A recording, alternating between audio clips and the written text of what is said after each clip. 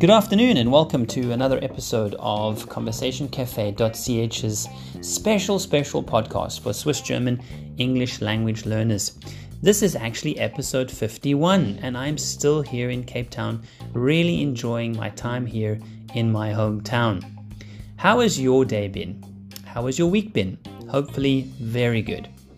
Now, this is one of my work days here in Cape Town. I am working Mondays, Wednesdays, Thursdays and Fridays, but later today I do hope to spend some time in Franschhoek, a famous wine region in Cape Town, and I will be thinking of all of you as I enjoy a nice glass of wine and hopefully a fantastic meal.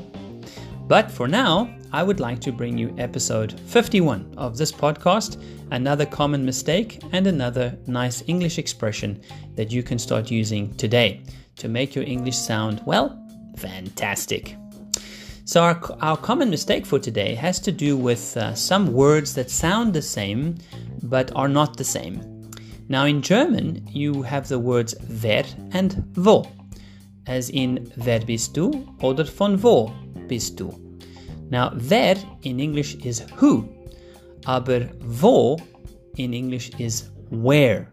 And so you can understand that wer and where often get mixed up. So, wer bist du in English is who are you, and von wo bist du is from where are you, or where are you from.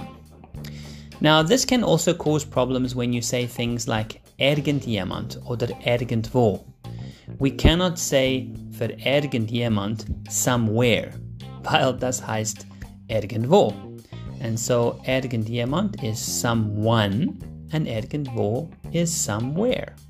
So my advice to you would be to write the words down, have a look at the differences, maybe try some example sentences, memorize how they look different, even how they sound slightly different, and then make sure that when you use them, you then use them in the correct sense.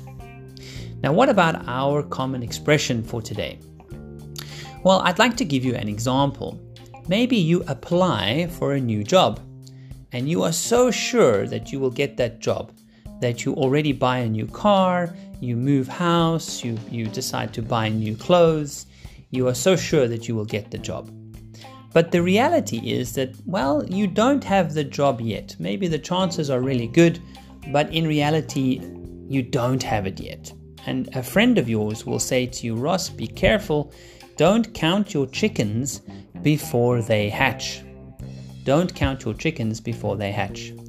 Now we can imagine why this proverb or this expression is true, because farmers, for example, maybe they sell chickens, and so they have, let's say, 50 eggs, and then they say, well, I can therefore sell 50 chickens. I have 50 eggs, so in a few weeks I will have 50 chickens, so I know that I will have 50 chickens to sell.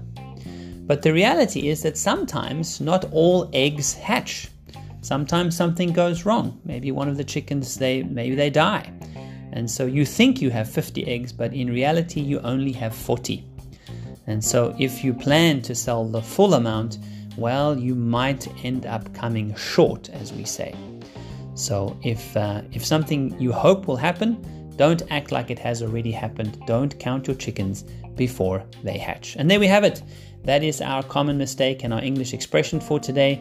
Warm greetings from Cape Town. Please don't hesitate to drop me an email, ross@conversationcafe.ch, if you'd like to ask me a question, if you'd like to say hello, or you would like to book a free demo lesson. We would love to hear from you. And all I can really say is a ganze liebe Grüß von Kaapstad.